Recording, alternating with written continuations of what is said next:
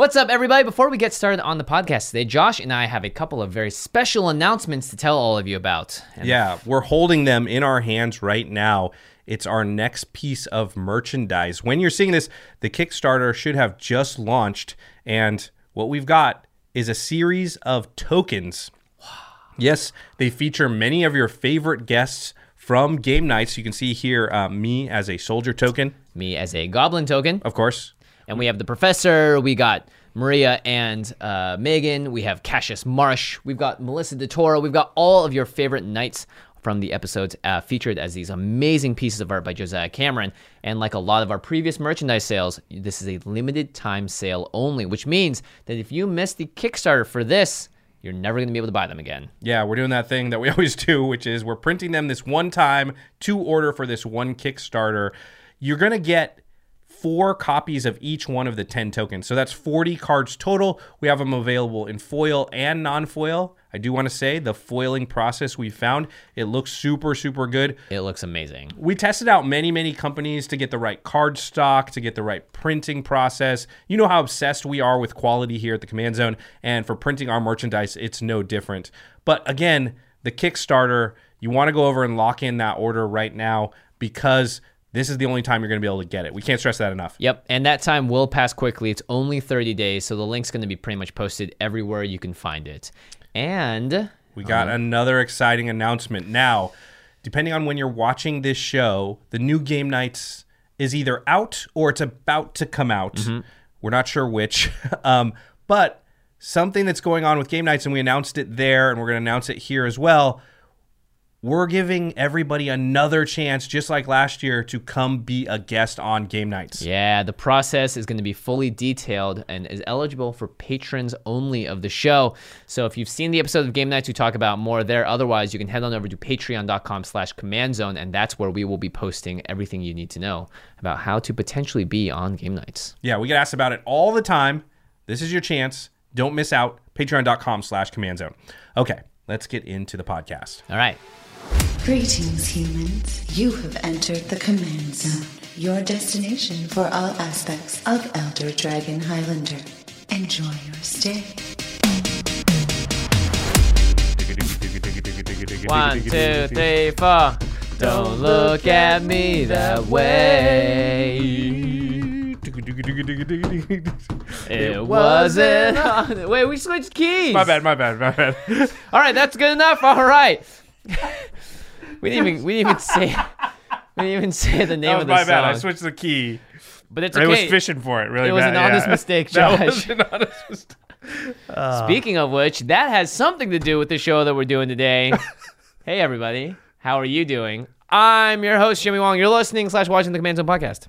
How's it? It's Josh Lee Kwai. We're just going with that? Yeah, I mean, you want... That's going to make it really hard for the Spotify person to even figure out what that song was. I know. It's not an honest mistake by the Bravery. That was like one of those radio contests back in the day, how they were like, we'll play half a second of a song, and if you can name it, you win this thing. Right? Yeah. What was it? Could be anything. So this is your show topic today, Josh. What's it about? So today we are talking about something we don't talk about enough on the show. You know, we're always conversing, discussing, breaking down, going in depth to deck building. Right, a lot of deck building. Yeah, the cards that are in your deck and the card choices, and we're always analyzing and reviewing cards, you know, which one should be in, which should be not in. And one of the things that doesn't get enough attention, and I say this every time we manage to wrangle a topic about it because it's hard to talk about, is the actual gameplay, the in-game decisions that you make. And just logic would dictate that there are a ton of games where the choices you make during the game are what determine whether you win or lose, right? Almost, I'd say, the vast majority of games, outside of just straight mana screw, yeah. The choices are what make... That's the difference between a good player and a great player. Right. So today we are going to talk about the biggest gameplay mistakes that most players make and how to avoid them. We're going to break down some mistakes we've made, some that we see often. And, you know, this episode may not have to do with specific cards, and yet we will be mentioning some specific cards. And the cards in your deck still matter, and you're still going to want good ones. And if you put good ones in your deck, you're going to have to buy them. That's right. at cardkingdom.com/command zone. I was like, am I doing it or are you doing it? I know we're kind of looking at it. I was going to go for the make no mistake. The place to go after listening to this episode or right now is cardkingdom.com/command zone, our affiliate link, our sponsor. You're going to buy these cards. You're going to need them. It's a great place to get them in great quality, great fast shipping, everything you need. Cardkingdom.com/command zone. That's all you have to do. Put the link in and you're supporting the show. Easy That's as right. that. You're going to buy Magic cards anyway. Just do it that way. And you are making sure that all of our content continues to happen. Another sponsor that supports us, and by buying their products, you therefore also support us, is Ultra Pro. You know, they have the awesome Eclipse sleeves. They have the guild-themed sleeves for all 10 guilds now. They have deck boxes, playmats. They've got hardcore metal dice, those heavy metal dice that are sweet. Man. Yeah, the gravity dice. Ultra Pro, whatever you need to spice up your battlefield, they've got it. Definitely check them out. And the final way to support all of our content is directly if you go to patreon.com/command zone. And we call out one lucky patron every single episode. And this episode is dedicated to George Spurgeon. Pretty cool name. George, you rock. Thank you, sir. All right, well, let's go into the main topic here, the biggest gameplay mistakes, some of the most common ones. You know, I make these a lot, by the way. So. Yeah. So, like I was saying, we focus a lot on cards in the deck, choices. We spend a lot, probably more time thinking about our deck than we do thinking about our gameplay, right? Because you're like, oh, I lost that game. I need to replace this card so I have a card to answer that card. Or new sets come out. What cards can I take out and put in from the new set to make my deck better? But how often do you sit around thinking, Did I play that third turn right? Yeah, or should I have done this in a different order? Or should I have used this removal spell on that instead of this other thing? Like, how often do you actually sit around and analyze what you did during the game? It's very hard to. There's a lot to keep track of. 4 players at a table, or 5 or 6, and so many things happen, and so many decision points are made by every single player. You know, one of the things I learned by listening to Limited Resources is that one of the great ways to improve your limited gameplay, you can go and replay games on Modo. Yeah, you just watch them, right? Watch your games, go step by step, and then ask, shoot, should I have done that there? And there are so many times in games of Magic where you look at your hand, you have 3, 4, maybe 5 different ways of going about your turn. A lot of times you can make mistakes in those small areas. I mean, logic would dictate that you make a lot of gameplay errors because there are just so many choices, so many paths. Right. And like, how often really are you choosing the absolute best path? But if you never go back and think about it and analyze it, how are you ever going to improve that aspect of your gameplay?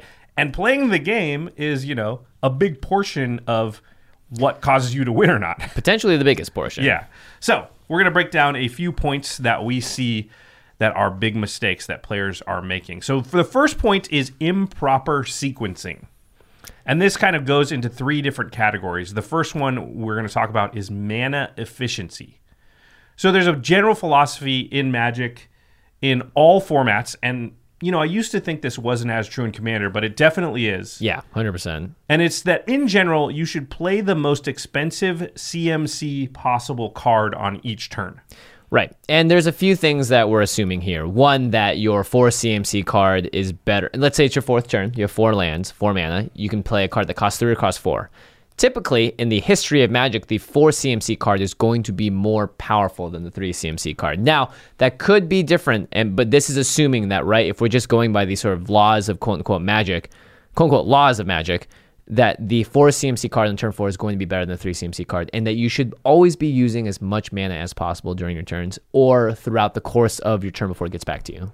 Yeah, I like that as like a baseline heuristic for how Magic works.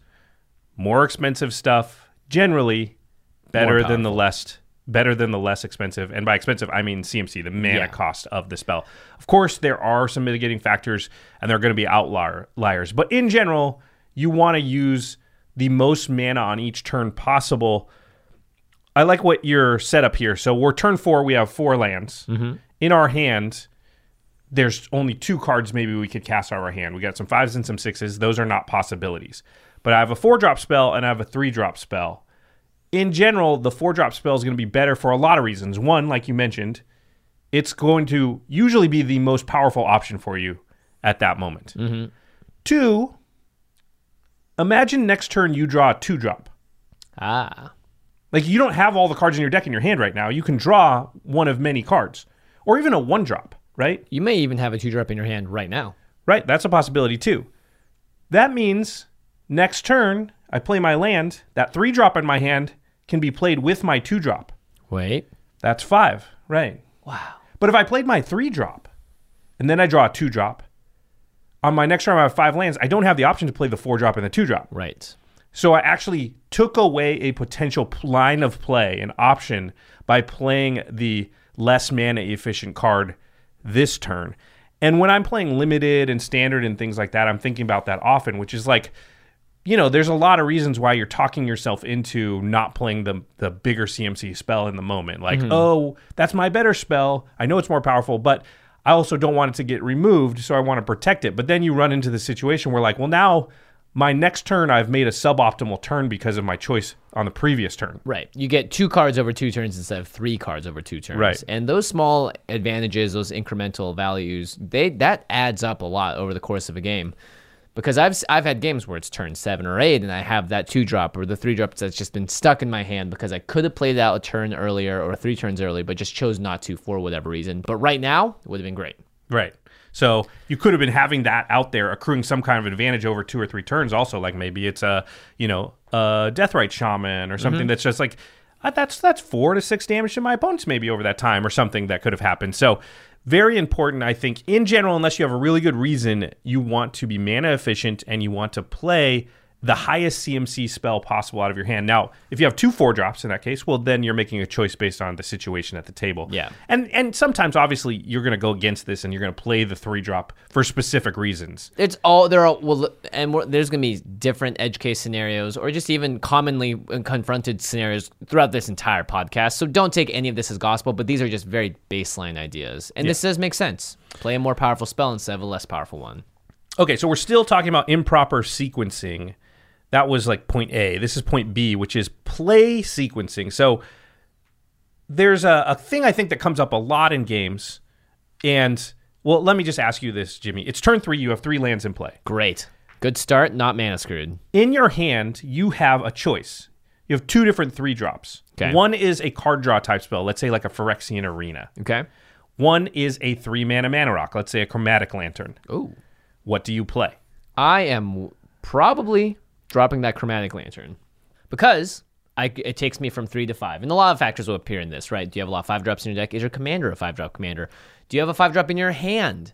I would much rather have, especially in the early turns when you still have a grip full of lands or cards. Right, it's in turn your hand. 3, remember, so most likely you've got 5 or 6 cards in your hand. I think you almost always want to ramp, unless you think you're in a situation where you need to desperately dig for a card with Phyrexian Arena, or that one extra card next turn is going to make a huge difference for you. But I think in general, you're looking to have a stronger start. So I'd play the rock out. Yeah, I agree 100%. In this case, most of the time, I want the mana. Just think of the advantage that gives me next turn. Again, same scenario. What if I draw a 2-drop? Now I'm dropping the Phyrexian Arena and the 2-drop next turn. Or, like you said, my commander's CMC is 5, or I have a 5-drop in my hand. It opens up more options than the card draw spell does. However, let's say I change the scenario. Okay. You have 3 lands in play. You have the Chromatic Lantern, the Mana Rock. You have the Phyrexian Arena. But in your hand are no other lands. Now, that's an interesting one because I think hitting land drops, as we all know, is very important. Probably the one thing that I underrated the most when I first started playing Commander, just how important that is. I think in that case, you're going to want to prioritize playing a card draw spell. Yeah, I agree. Because you think of the difference between drawing a land next turn and not. It's the same as playing out your playing your Mana Rock, right? And so I'd much rather... And Phyrexian Arena is something that triggers on your upkeep, so you're not going to be able to draw out of this scenario necessarily if you, So that makes a lot of sense. And you know what? I've seen streamers do this quite a lot too, where they'll look at their hands and go, I could go out and start ramping, or I could make sure I hit my 4th/5th land drop.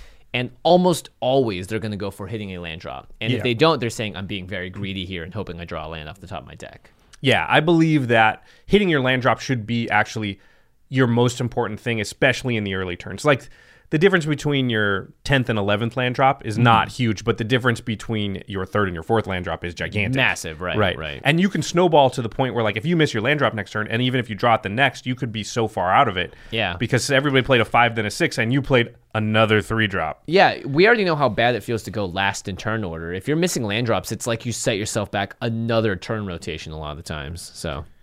You had an example here, though, and we talked about this, and maybe this is what inspired this topic to begin with. Right. So something we noticed, or I noticed in the last episode of Game Nights, this was the Ravnica Allegiance episode, and Vinny was playing the Nikia deck. Nikia doubles your mana, makes all your lands tap for 2 mana. Mm-hmm.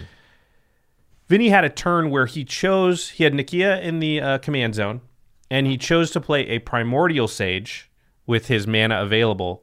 And then on the next turn, he played Nikia and drew a card for the Primordial Sage. And to me, and I'm going to call out Vinny a little bit, I thought that was a mistake when watching the tape back when we were working on it. I believe that he would have been in a much better position having played the Nikia first. And then the following turn, you play Primordial Sage. That only uses half your mana. And then you follow it up with another creature, draw the card then. And think of that turn sequencing, right? In the first case, I have Primordial Sage, then I play Nikia, and I've drawn a card. Right. So I'm at turn, let's say 7. I don't remember exactly what turn it is. And I have Primordial Sage, 6. Nikia, and a card. Right. If you do Nikia first, and then on the following turn, Primordial Sage and a creature, the same turns happened, but now I have Primordial Sage, Nikia, an additional creature on board, and I still drew the card. Right.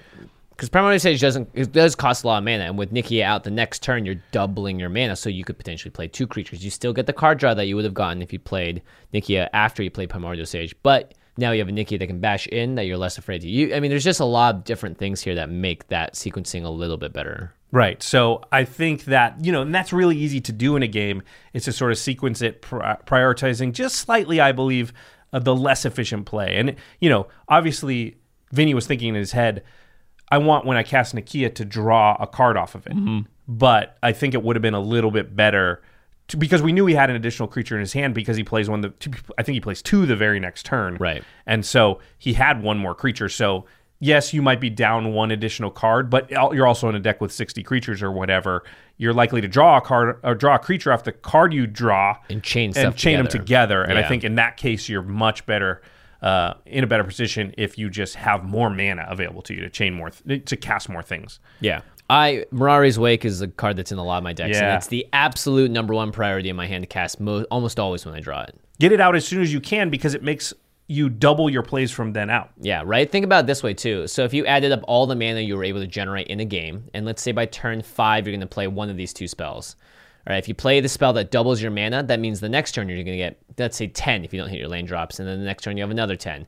If you didn't do that, you're going to have that same equation, but minus 5 because you're only going to turn. Yeah, well, the turn that you didn't have it out. So if you wasted a turn, you're essentially, let's say at the end, okay, I was able to generate 25 mana as opposed to 20. You're always going to want to take the 25 amount, almost always. Yeah, it's a big difference. I mean, that's a 5-drop is going to make an impact on the game, and that's an additional 5-drop or not, depending on when you play that ramp spell. All right, and so the last sort of bullet point under the improper sequencing category is thinking ahead. So we alluded to this a little bit later, but a lot of times when I'm looking at my hand, there'll be a card that it would maybe be better to play later. Mm-hmm. Like, let's say I'm on turn 2, and I have, I don't know, Demonic Tutor, or maybe even, like a Doomblade type removal spell. Yeah. And usually it's like, there's not a lot of big threats or whatever. But then I also look at my hand and I see I have a 3-drop, I have a 4-drop, I have a 5-drop. A lot of times I'm going to fire off the spell knowing that my next 3 turns are kind of mapped out. Like there's not any extra mana in that. Right. When I'm looking at my plan, I'm looking ahead and being like, I'm not going to have any extra mana to cast this spell for a while. This is a window where I'm not going to use the mana otherwise. I'd rather use the spell than be sitting here and I wasted that 2 mana and now I'm on turn 6. Right. I've also seen people do this with cards like a Hermit Druid-esque effect. A card that says, like, I might be able to win the game off of this. And they're like, fine, I'll play it out in turn 2. And if someone gets rid of it, that's fine. But a lot of times it's also like, I'm going to play this out in the next turn. Watch, I'm not going to use it. And very slowly you're kind of actually hiding the card by the fact that you're just not using it. And I think, honestly, playing out crazy threats early on is sometimes better than not. Just because of the way that politics, I've seen at least, work around the tables. You get the threat assessment is going to jump to someone else, right? And you don't want, I think it's almost like hot potato. You don't want to be the last person holding the potato when everyone decides that the game is over and it's time to start bashing in. You want to be the person to grab the potato and throw it to someone else as soon as possible.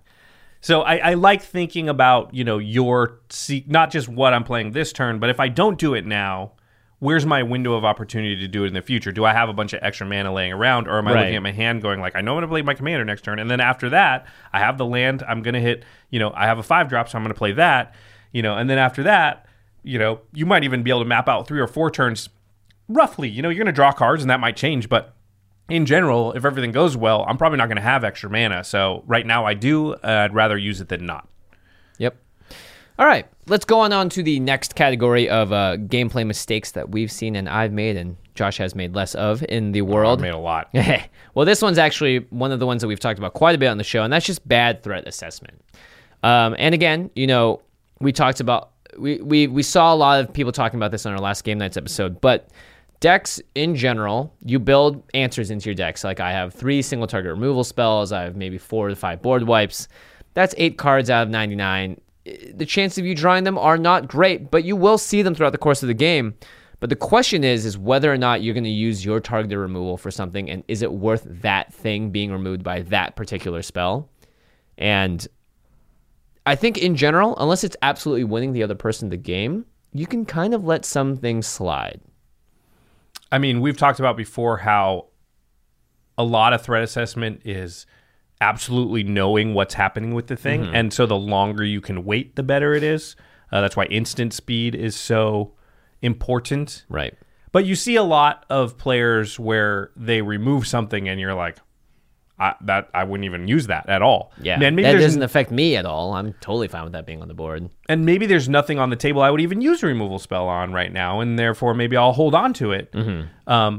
Or often you see something, you're like, well, that's not even the worst thing that's on the table. And in our playgroup, we would usually say, like, I would kill that. Maybe you want to kill that thing over there. Yeah, we have everyone has the text redirect target spell on them. Yeah. To like a minor degree. Every human at the table does. But you see it a lot in games, I think, and people have written to us sort of complaining that like my playgroup has really bad threat assessment. And I think that is a true statement. Like in general, a lot of players, one of the bigger mistakes they make is not being able to identify what the threat is at any given moment or when that threat is sort of critical. Yeah, like it's charging up. Also, I've seen a lot of people misidentify what kind of removal to use on certain things.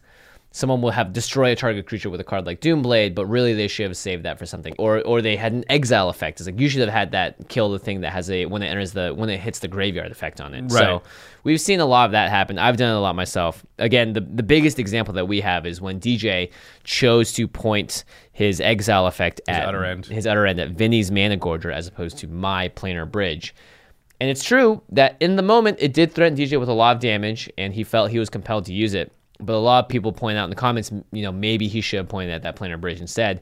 And the threat assessment there is interesting because the Planar Bridge isn't directly immediately threatening anyone, but overall power level and what it can do, well, the sky's the limit with a card like that, as opposed to a Mana Gorger Hydra, which you know the power and toughness of, you know your life total, you can actually compute what's about to happen. But for something as unknown as Planar Bridge, perhaps it would have been better. At least, here's how I know it would have been better. I 100% did not want. You were like, don't kill my Planar Bridge, don't kill my Planar Bridge. Yeah. And so when I went after the Mana Gorger Hydra, I was like, sweet, that's exactly what I wanted. Yeah, the setup, in case you were not familiar, in the last Game Nights, Vinny was swinging at DJ with a 12/12 Mana Gorger Hydra, which has trample, and Jimmy had a Planar Bridge that he had played the turn before, so he was tapped out, and he hadn't been able to use it yet. And so when Vinny attacked DJ, there was some discussion that occurred where DJ kind of tried to talk Vinny out of it. And he kind of said, I haven't answered the Planar Bridge. And Vinny was like, you should use it on the Planar Bridge. Yeah.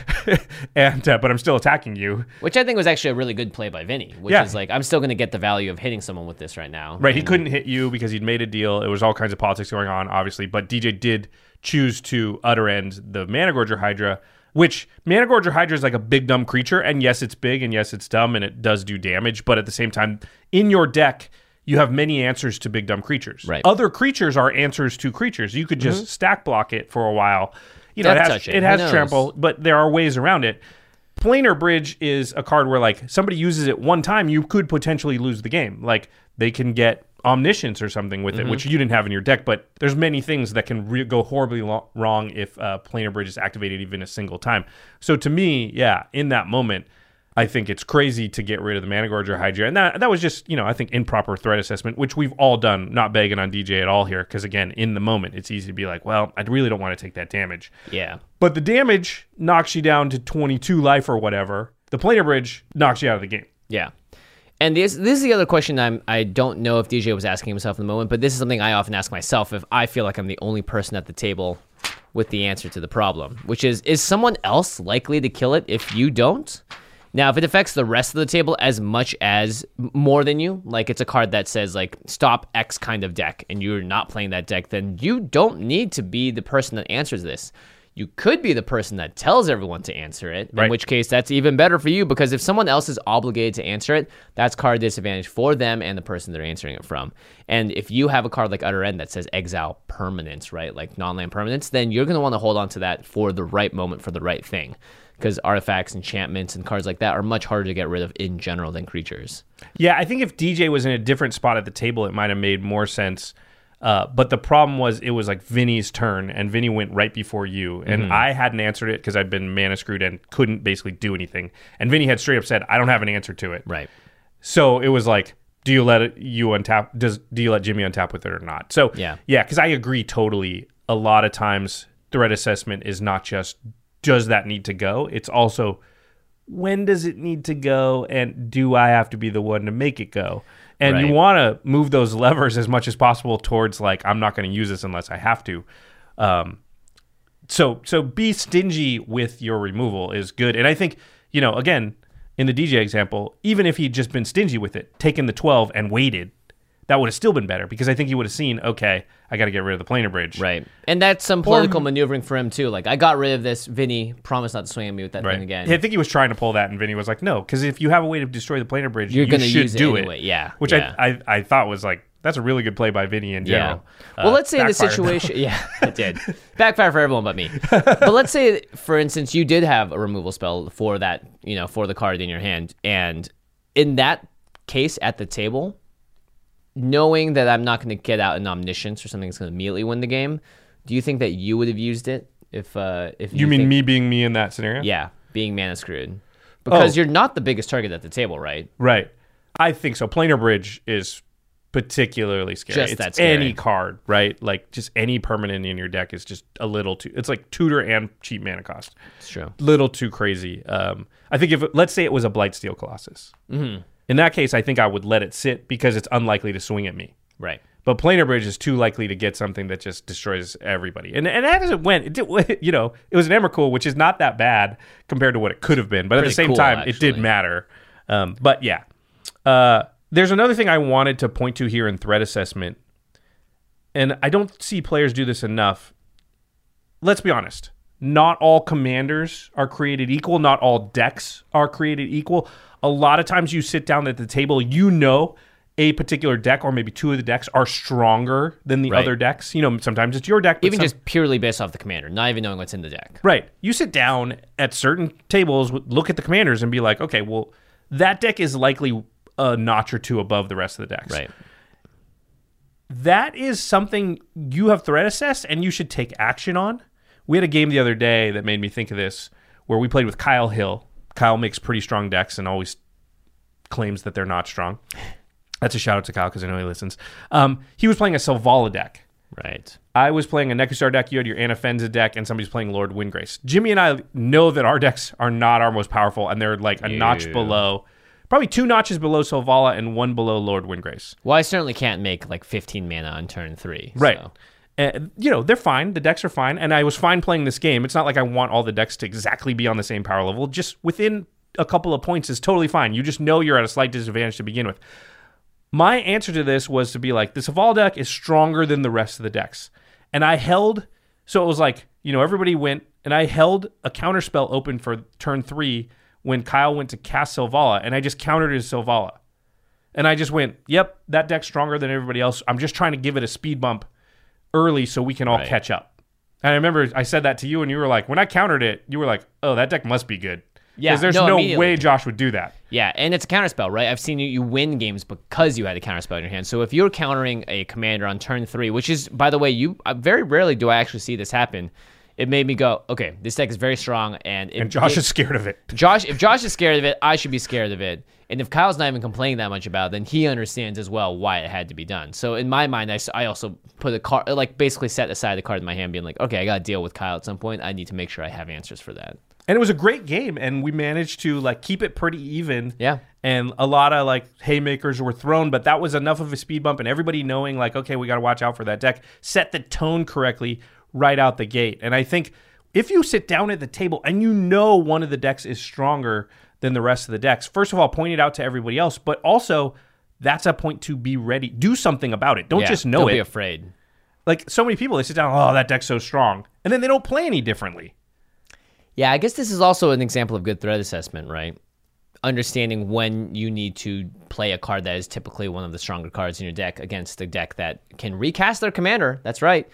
But at the same time, even that small turn advantage there is going to be big, especially when the deck is closer to a CEDH level where it's able to go off in absurd ways on turns, 3, 4, 5, and all that. All of a sudden, you push that back to 7, 8, 9, and now you've got a chance because right. 8, maybe your 8 deck 9, 10 is around the point where you might have a chance to go off, and you've even the playing field. But yeah, that's a big lesson, I think, is once you proper threat assess, do something about it. Don't just complain somebody's deck is stronger than yours. Yeah. Be ready to answer their stuff more than other people's. Put your words into action, players. Angie has made it easier than ever to connect with skilled professionals to get all your jobs projects done well. I absolutely love this because, if you own a home, it can be really hard to maintain. It's hard to find people that can help you for a big project or a small. Well, whether it's in everyday maintenance and repairs or making dream projects a reality, it can be hard just to know where to start. But now all you need to do is Angie that and find a skilled local pro who will deliver the quality and expertise you need. Angie has over 20 years of home service experience, and they've combined it with new tools to simplify the whole process. Bring them your project online or with the Angie app, answer a few questions, and Angie can handle the rest from start to finish. Or help you compare quotes from multiple pros and connect instantly, which means you can take care of just about any home project in just a few taps. Because when it comes to getting the most out of your home, you can do this when you Angie that. Download the free Angie mobile app today or visit Angie.com. That's ANGI.com. All right. The third point under biggest mistakes that Commander players make in gameplay is missing a key interaction. Boy, I can't tell you how many times we've done this. I'm really bad at by this. By accident. How many times something has happened and we go, oh, whoa, we got to rewind like 3 turns because we shouldn't have missed this. But sometimes you don't get to do that. On game nights, we have a thing where we have a judge there, and we will not allow rules mistakes. So like we want the judge to perform as if they're Magic Online or Magic Arena, where the triggers pop up, you're aware of them, but we do allow play mistakes. So we allow you to make bad decisions or bad strategical choices, and I take advantage of that second part as much as humanly possible.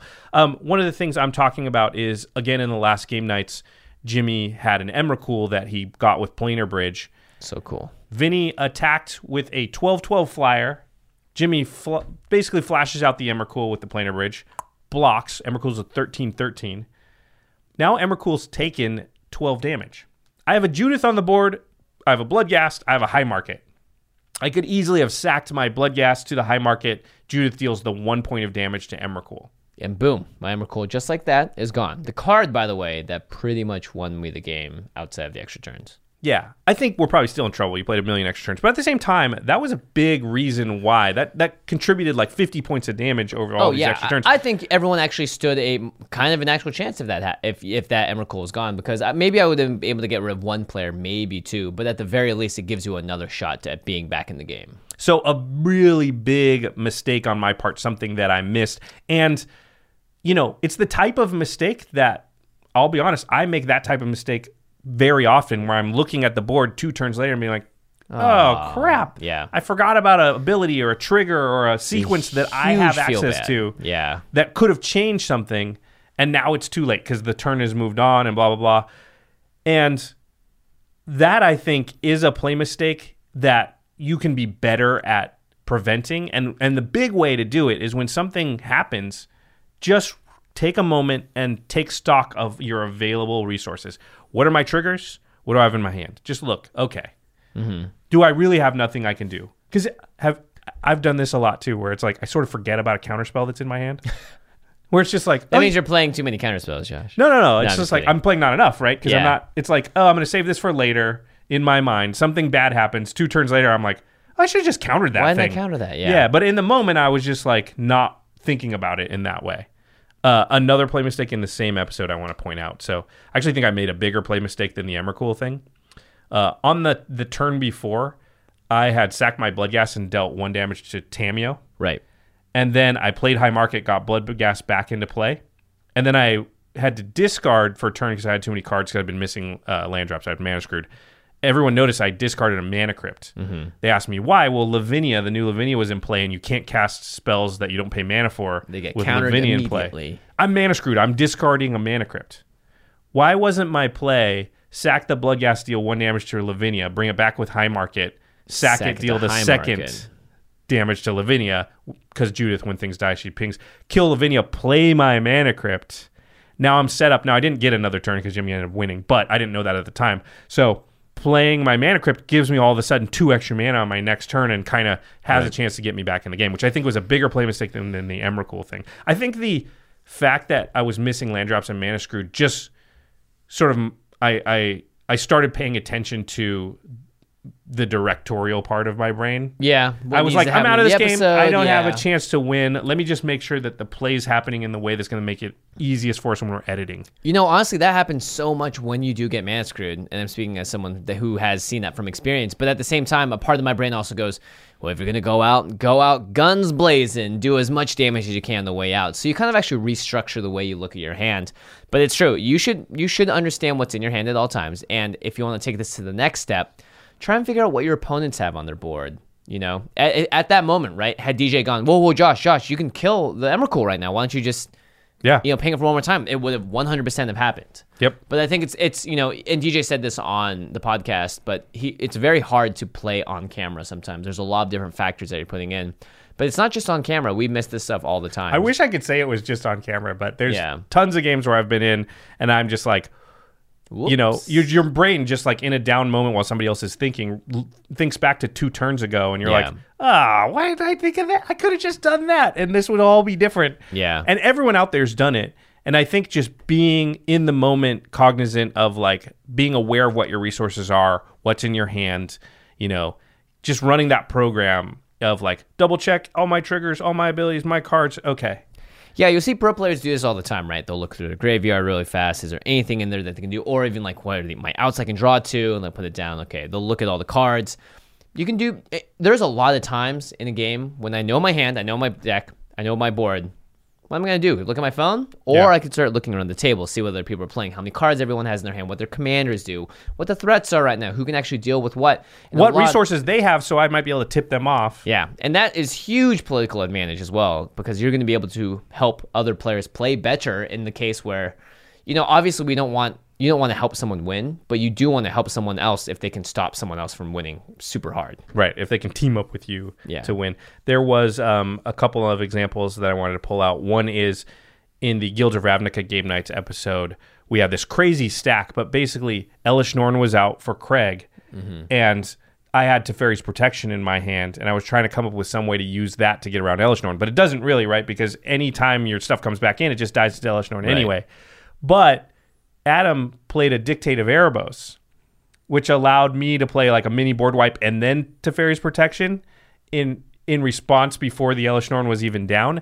And what we failed to notice was that, because what was going to happen is some of Adam's creatures would die, which would force other people to sacrifice creatures, and they would therefore sacrifice the Elish Norn. And by the time I came back from Teferi's Protection, it would be gone. Right.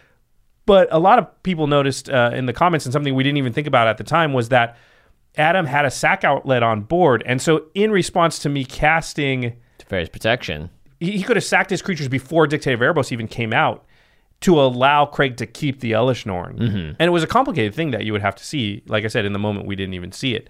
But that was the type of thing that Craig or Olivia could have pointed out to Adam, and again, I'm not blaming them or anything. I'm just saying, like, that's another reason to pay attention to what effects your opponents have available to them, because they could have teamed up in that moment. Made a big difference, too. It would have destroyed my entire board, and I was way ahead in that game. And what happened is I was able to pull off the Teferi's protection thing, and then it was just a snowball rolling downhill. It was no stopping me. But if they had reset me right then the game's back to parity, and I think everyone has a chance. Yeah. So that is a really good advice, is pay attention to what your opponents have at their disposal, because there might come a point where they need to use it and they're not even aware, because things get complicated. It's a complicated game. Very, very complicated. Okay. Oh, right. Don't forget onboard effects and triggers when you do something, like me when I tapped a bunch of mana and had to sack all my lands and immediately lost the game. To your own price of glory. I was already losing the game before that. That's true. But I certainly put the icing on the cake myself, my own birthday cake. Oh, it's so complicated. I listed that moment at the end of the Commander 2018 game nights where I forgot Archetype of Imagination. I was only thinking in terms of, like, when I kill it, my creatures get flying back. Forgot that Kyle's creatures would also get flying back. Right. And so I thought I had the win, and he just like, I block, and I'm like, oh yeah, you get flying too. Crap. Yeah. There's also that time that you could have won by playing I think it was a Blood Rush creature on an attack. Yes. And it was in your hand. The answer was there all along. But sometimes I think we get caught up in the moments. We look at one card way too hard, and we're like, how is this going to save me while the rest of the board exists? So try to not get too much tunnel vision in that case. Think of all those mistakes we just listed. That's like 5 or 6, most of them by me. Publicly. Where literally everyone knows. Yeah. Where literally it's an option you had that you just didn't see. Yeah. And so that's telling you need to look closer. Mm-hmm. Yeah. All right. Next bullet point. Lack of recon. Tightening my goggles to reconnaissance.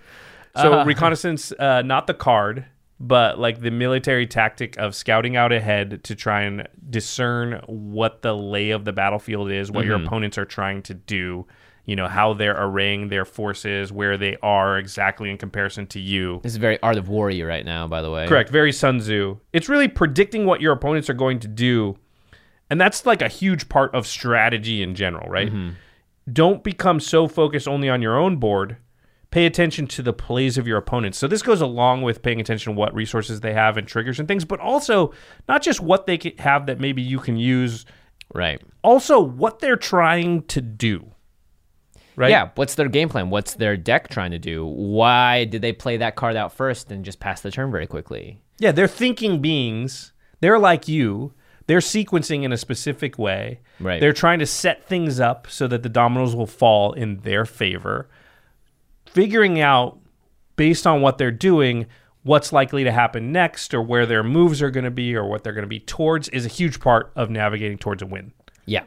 And also making sure other players at the table understand what's going on as well. Because a lot of times, I don't know how many times I've done this against you now, Josh. You'll start doing something and everyone's like, la da da, everything's great. You're like, no, guys. Guys, stop. Everyone stop, look, and just listen to me. Please trust me. Things are awful. The wool is being pulled over your eyes because he passed the turn so quickly and you're all focused on that thing. But really what we should be looking at is this.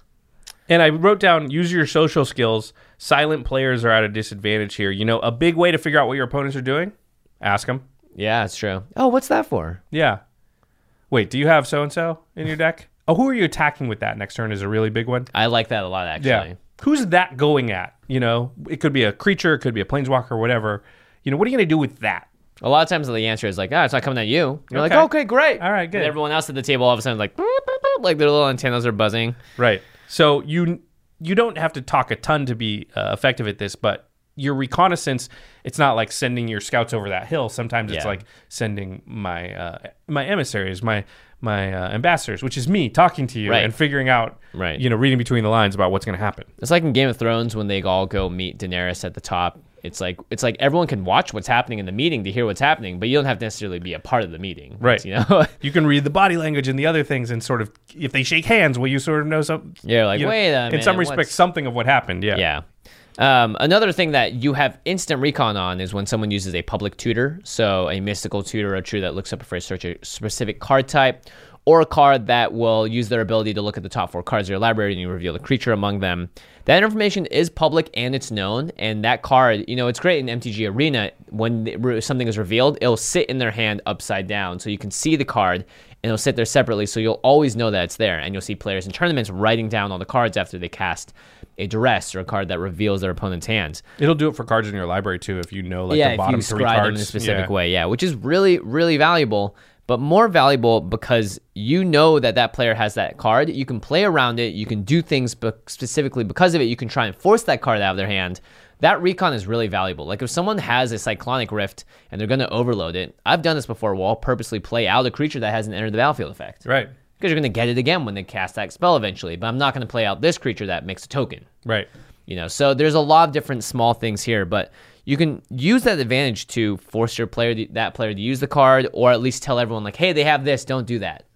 So there's lots of different things you can do, or even withholding information so that when a player does say they're going to do something, it's going to affect them if they cast it, so don't say anything. So there's a lot that Recon can do for you here.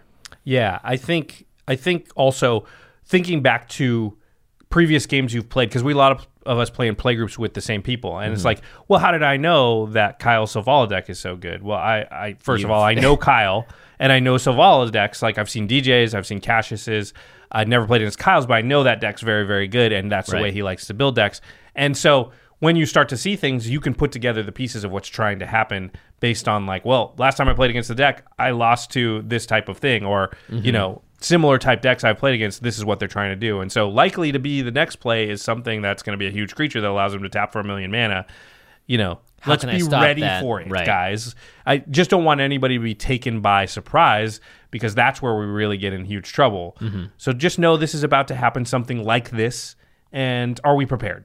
That can help. That can help the table a lot and really put you in a position to win, where if it was by something happens by surprise, you're totally going to lose. Be prepared. All right. The next point, the next biggest mistake that you're probably making, and I make this one often too, is becoming the threat. So remember, you're looking at your opponent's boards. You're figuring out what triggers and abilities they have, so maybe you can point them in the right direction when they miss something, but you're also trying to discern what their strategy is, what sequence of plays they're leading towards, what they're setting up, what's likely to happen. They're doing that to you. Right. Then they should be. Right. On some level, they are. I mean, some players, I'd say the lesser experienced players, you have to hit them over with the hammer before they're really scared of you. They're like, oh, wow, that was such an awful thing. And even though someone warned me about it, I didn't realize how bad it was till it happened. But your board's just covered with cards. Like, it doesn't take much to be like, look at that person. They're ahead. They got a million things. Right. And it's almost better if you don't understand what's happening, because all you know is that it is scary. Right. I mean, I think this happens naturally in every game, right? Whereas that everyone's always looking around to see who's winning, and it's pretty obvious for the most part when someone is winning or doing a lot on the table. Right. And I've used that to my advantage to help hide myself becoming the threat. But in general, it should be pretty obvious. When you're doing something that's impactful, you can't just hide from it. Your card is on the table, it's face up, and everyone knows what it is. When you play a Mirari's Wake, you can't go, but I'm not going to do anything. Right. It's like, no, even though you didn't do anything right now until I play that card, the potential for next turn is vastly bigger than anything else anyone at the table can do. Well, think of when you play with very experienced players, though. Their threat assessment is so refined that it can be scary, because in general, one of the things that more experienced players will leverage against newer players is the ability to obfuscate their threat level. Right. So they'll play things that don't look as threatening. Mirari's Wake is not that threatening to a newer player, maybe, because it doesn't attack or block or do anything. Whereas a more experienced player is going to be like, that thing is way more scary than the 6/6 that's out. Right. Even more experienced players maybe be like, well, yeah, but that person's got Rhystic Study and has drawn 20 cards. They're probably more scary even than the person with Mirari's Wake. And so the threat assessment from different skill level players can really vary. And I think that's one of the things you got to keep in mind. How can you play to the table on their experience level and keep your threat level below the top threat? You generally don't want to be the most threatening player until you're ready To win the game. or to take it. I'm ready to handle what they're going to throw at me. So I'm going to play this thing. That's definitely going to make me the threat, but I've set it up in such a manner that I still have some mana available and a card or two in my hand to protect what I'm trying to do. Or I've set up some onboard things that are going to make it hard for them to interact with what I'm doing. That kind of stuff. Yeah. That's really one of the keys to Commander, I believe, is like setting things up and playing in such a way that when you do become the threat, it's hard for them to have seen it coming. A, they're not Right. ready for it, and B, at that point to overcome it. I've seen a lot of times where all it takes is that you have one way to answer the first person that tries to stop you. Yep. So it's like you're able to play. Let's just say your commander is the threat, and you will win the game most likely if you play this. You play your commander without any counter magic up. They get rid of it, sets you back. Now, if you waited a couple of turns or you ramped out a little bit, you can play your commander with counterspell backup. Oftentimes, that is enough. Yeah. And if you have 2 layers past that, then you are really ready to become the threat. You almost never see the third layer necessary. Sometimes the second is needed, but very rarely. Yeah. I've seen a couple of counterspell wars in our entire careers, but Yeah, it's true. You would think you would have seen more, but it's not that often. It's not that often, right? And the thing is, too, when you're becoming the threat, you have to be really careful, again, just not to overextend, because I think it's better if you're trying to ramp up into being the threat, you want to do so in a way that doesn't make you the king of the hill immediately. Yeah. Because let's say you're like, cool, all I need to do is play this spell and wait 1 full turn rotation. If nothing happens to me, then I'll be fine. Much better to do smaller things building up to that, and then when you have the mana available and have the ability to do so, then you go for the big all-out play. I mean, we've all been in games, and I think this happens in actually most commander games, where somebody early has an explosive turn, but isn't able to capitalize on it because they just do it a little too early, can't protect it. Or everyone immediately turns on them and stops them, right? Think of how much ahead you have to be to overcome your 3 opponents, right? Not only are they all drawing a card, so that's 3 cards to your 1. They're all dropping a land, so that's 3 mana to your 1. And they are all going to use their mana, so it could be like 15 mana to your 5. How many cards do they have in their hand? It might be 18 cards to your 7. Right. You know, that it might, it's all the stuff. They maybe, let's say you have 9 mana, but they all have 7. That's 21 mana to your 9. Think of the odds that are stacked against you and how bad it is to be the overwhelming threat, the big, everyone team up against the person. It's mostly correct to stay close. Second place, or if you are in first place, it to be close enough that like the other players don't feel like, well, if we team up on them, Jimmy's right behind him, so Yeah, it's it'll not be awful. Yeah, Yeah, exactly. right. So let's hope the 2 of those fight, bring each other down, and then we can catch up. In general, those big explosive early turns get you into the position where like it's 3v1. That Joda episode with the brawl, Right. where you had a crazy turn. Think of how far ahead you were, but at the same time, we were able to come back in that game by working together. So be really careful about overextending, because a lot of times we see this too. Big, huge board, pretty early, couple of board wipes later, you're totally out of it. You're down to 2 cards. You have nothing fired all left. your bullets. Yeah. I mean, that's why Expropriate just wins games, again, right? If you're able to take 2-3 extra turns or take 2-3 permanents from your opponents, that's completely taking away the advantage of them drawing more cards than you and stuff, and that puts you at a super far ahead. Well, think of Expropriate is a natural answer available to you. You do the thing, and then you untap and have another turn. Right. So you don't even need the extra mana necessarily to protect what you just did. It naturally protects what you just did. Card's crazy. Card is crazy.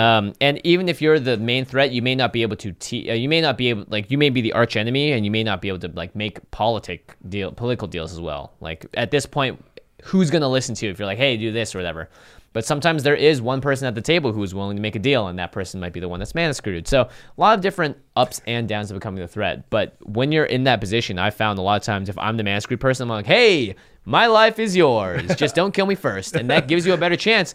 And as the person as the main threat, as long as you're like, all right, as long as I know I can deal with you if it comes to it, I'll happily make that deal. Yeah, because 2v1 is way better than 3v1. Yeah. Yeah, but I think that's a big mistake a lot of players make.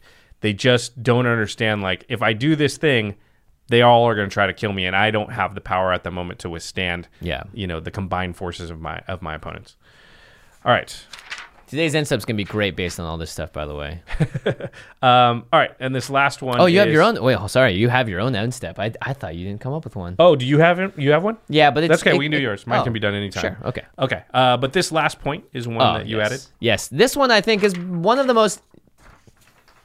in general, important points of Magic the Gathering, and actually games in general. Yep. Playing to your outs. What this means is essentially figuring out how am I going to win this game, and how am I going to get that accomplished. Or how is it possible for me to win this game? Yeah. How is my deck built to do this? What is my goal here? Has it changed what my out is in this game? And how am I going to achieve that as quickly as possible or as best as possible? So a very common way to think about this is, let's say Josh is at 150 life, right? Now your outs are not taking them to 0. Maybe your outs are commander damage, infect damage, milling, any number of things. But figure out in games what your out is and learn how to play towards that. And that's going to affect a lot of stuff, especially when we're talking about it's turn 3. What are you going to play? Are you playing to your out if you do this, or are you playing something because you just wanted to play the spell? You weren't thinking about it. I think you should constantly be asking yourself this question. How am I going to win this game? Yeah, what's your plan to win the game? Is it to set up your own little synergy lock and play this card? Is it to, attack somebody to death? Is it to whatever? I think later in the game it becomes even more focused as far as like you can kind of get down off in games where it's like, well, I got to find this card. Yeah. Or I got to play this, hope it doesn't get destroyed, and then play that. And that's what gives me the chance. Or, you can get down to very specific outs sometimes. If you're not thinking about what it is that's going to lead you towards winning the game, sometimes you won't make correct plays. Like you won't chump block, in time. Or you will chump block, but you need that creature because it's part of one of your only outs. I've seen that before where it's like, why did I block? Yeah. I have 40 life. I should have just taken the hit. Yeah, exactly. Or even if it brings me down to 2. Right. But that's the only way you're going to win in this situation. Right. I have no other answer, and I need that creature to team up for the synergy or whatever. Yeah. Be sure you know what your out is, but otherwise you risk getting rid of part of it. Yeah, and you're making that decision about your out constantly. So like you said, they're going to swing at me for 25 and I'm down to 2. Well, does it really matter if you chump now? Because they're probably going to swing at you for the next turn for 30 and you'll be dead. So should you just take the damage, hope they don't have anything else because you need that one extra turn and that creature? Look at your deck. You know your deck list as well. And there's a lot of times when you're man screwed or whatever, you're looking at your hand, you're going, well, this is the only thing I can do. So I'm just going to focus on this. I'm just going to do this and pass the turn. Whereas it could have been, hey, look, if I draw 3 lands in a row, unlikely, but possible, I will be able to enact this plan. And this plan's outcome is so much better than me just resigning myself to what I have in my hand that I should always be taking that in that case. Because otherwise, what are you doing? You're just delaying the inevitable. There are a lot of games where your chances to win by the end are pretty long shots. Like, that's just the way Commander works. People get into very commanding positions by the end of the game. But don't cut off your ability for the long shot to happen, because there's a lot of times you take a line where it's like, now there's actually no chance to win. Right. Like, leave yourself the out when you can. It can be difficult to see, but if you're constantly thinking like, okay, this is bad. They got 4 Eldrazi, right? So I'm going to have to draw a board wipe. Yeah, I have to get to a board wipe. Right? I'm going to have to draw the board wipe. So I got to play as if I am going to draw it, because if I don't, I'm going to lose, whatever. Yeah. And that doesn't mean that you're resigning yourself to losing. You're just taking the only line that has a chance to win. So if you play in the manner of like, assuming I draw a board wipe, then these 2 things I'm going to do, right? Yeah. So it might even be like, assuming I draw a board wipe, I'm not even going to play this creature, because if I draw the board wipe, I can play it after, and that gives me a chance in the game. And if I don't, well, the creature didn't matter that I played it now. Yeah, so I was going to get annihilated regardless, right? So I was going to die whether I have the creature on board or not. So I might as well hold it and hope I draw that board wipe. Sometimes I've also found that if you can play to other players' outs Yeah. in a game, right? Where it's like, hey, I'm not going to win this game right now, but if I can delay just long enough for this one player to get this out that I know they have that maybe my deck doesn't. Like maybe you don't have any way to deal with an enchantment, but they do. What can you do to help them get there? Because them removing that is so much better for you than just sort of giving up on the game entirely. Oh, I really, really like playing to another player's outs. For sure. Sometimes you're like, oh, like in my rune deck, let's say it has the ability to blink creatures. Oh, right. Maybe I blink a creature attacking somebody else because I have no way to deal with a certain thing, but they might. And so them being alive in the game actually gives me a better chance, because right now I cannot beat that player, and at least them maybe I have a chance to beat if they get rid of the thing. Right. Okay, nebulous examples are tough, but I like that idea of it makes sense, helping your opponents play to their outs or playing to your opponent's outs. Yeah, especially, if you're stuck between a rock and a hard place, don't give up. That's the main thing here. Know what can happen in the game, and honestly, sometimes you got to cross your fingers, and I'm not going to lie, more often than not, I feel like sometimes playing to your outs, you get the thing that needs to happen, because you have 3 That's players. Just the life Jimmy lives. Yeah, it's my life. But you have 3 players at the table that are trying to stop something. You're going to have more card selection between all of you guys. At the very least, if you and like we said, if you don't do it, then you're just not playing the game at all. Well, hey, if you're playing blue, you could always draw expropriate, so you always have a chance. Yeah. So just at the very least, just live as long as you can to draw as many cards so you can try and get it. Yeah, pretty much. And this next point goes against one of the points we had earlier, but I think sometimes it's better to hold on to tutors. until you absolutely know what you need to get, unless you know what you need, or you're in a situation where, like, if I don't tutor to get this, like a land drop or something like important, then I know I'm going to be screwed in the long run.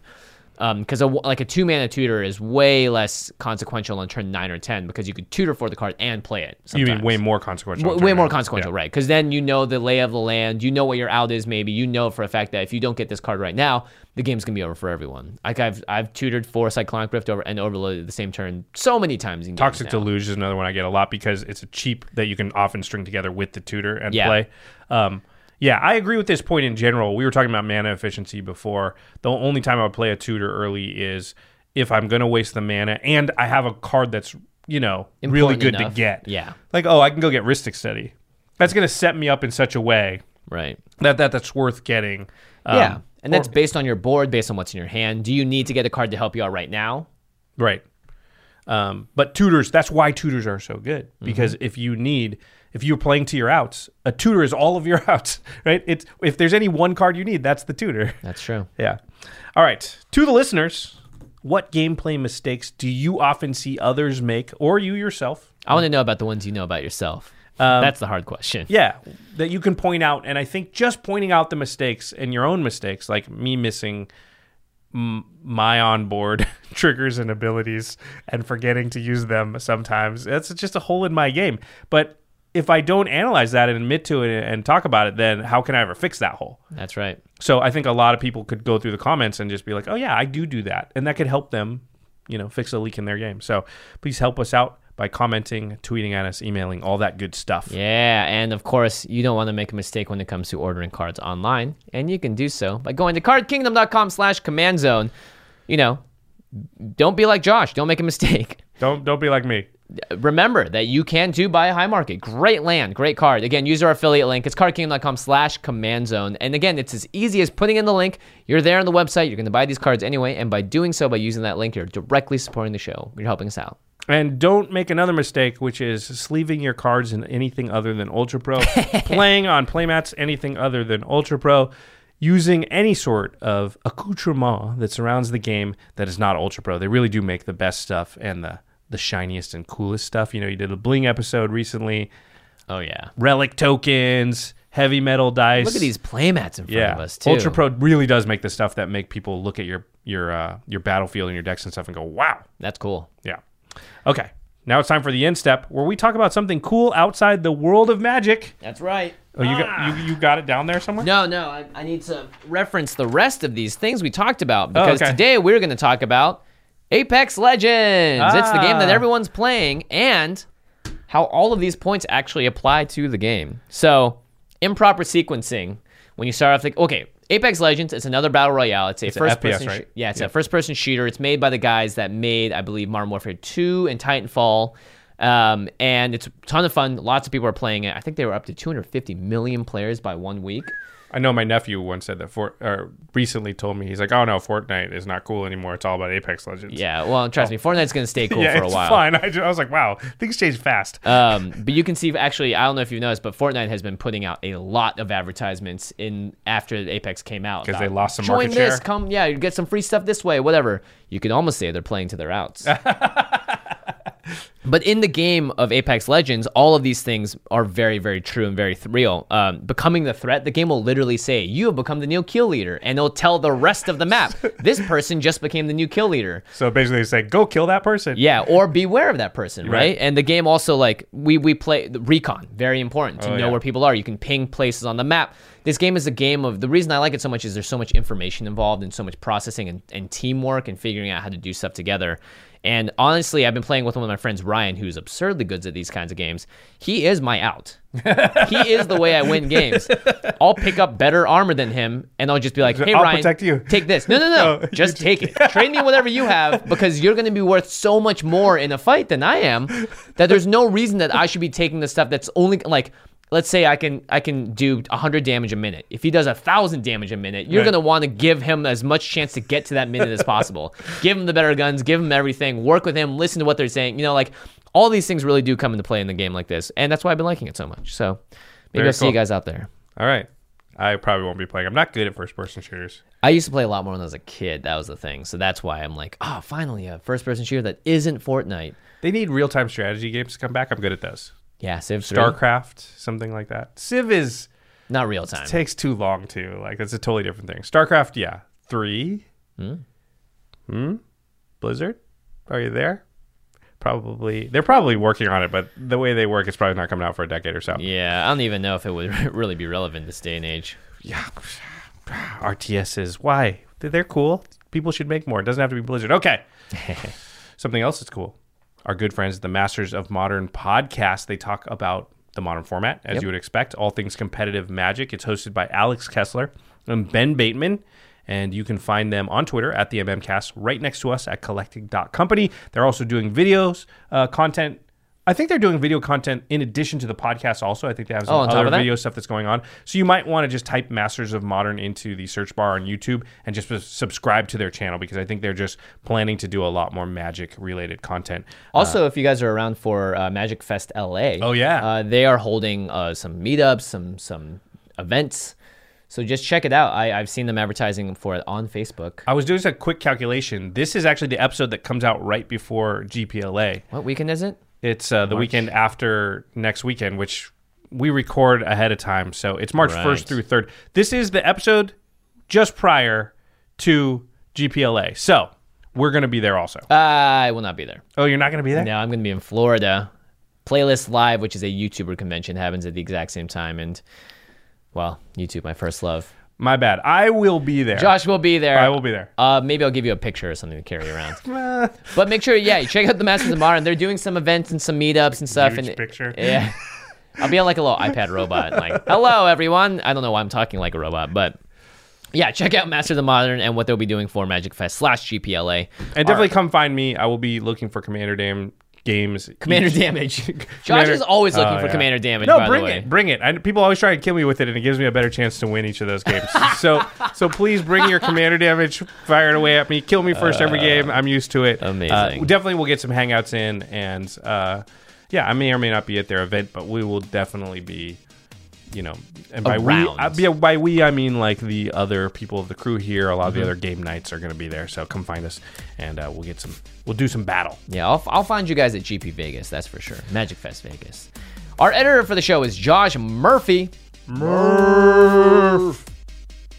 Special thanks to Jeffrey Palmer, who does the living card animations you find behind us on these screens, as well as the opening and outros of the show at youtube.com/The Command Zone Podcast. You can find Jeffrey at Living Cards MTG. All right, everybody. Thanks for watching. And we'll see you next time. Peace.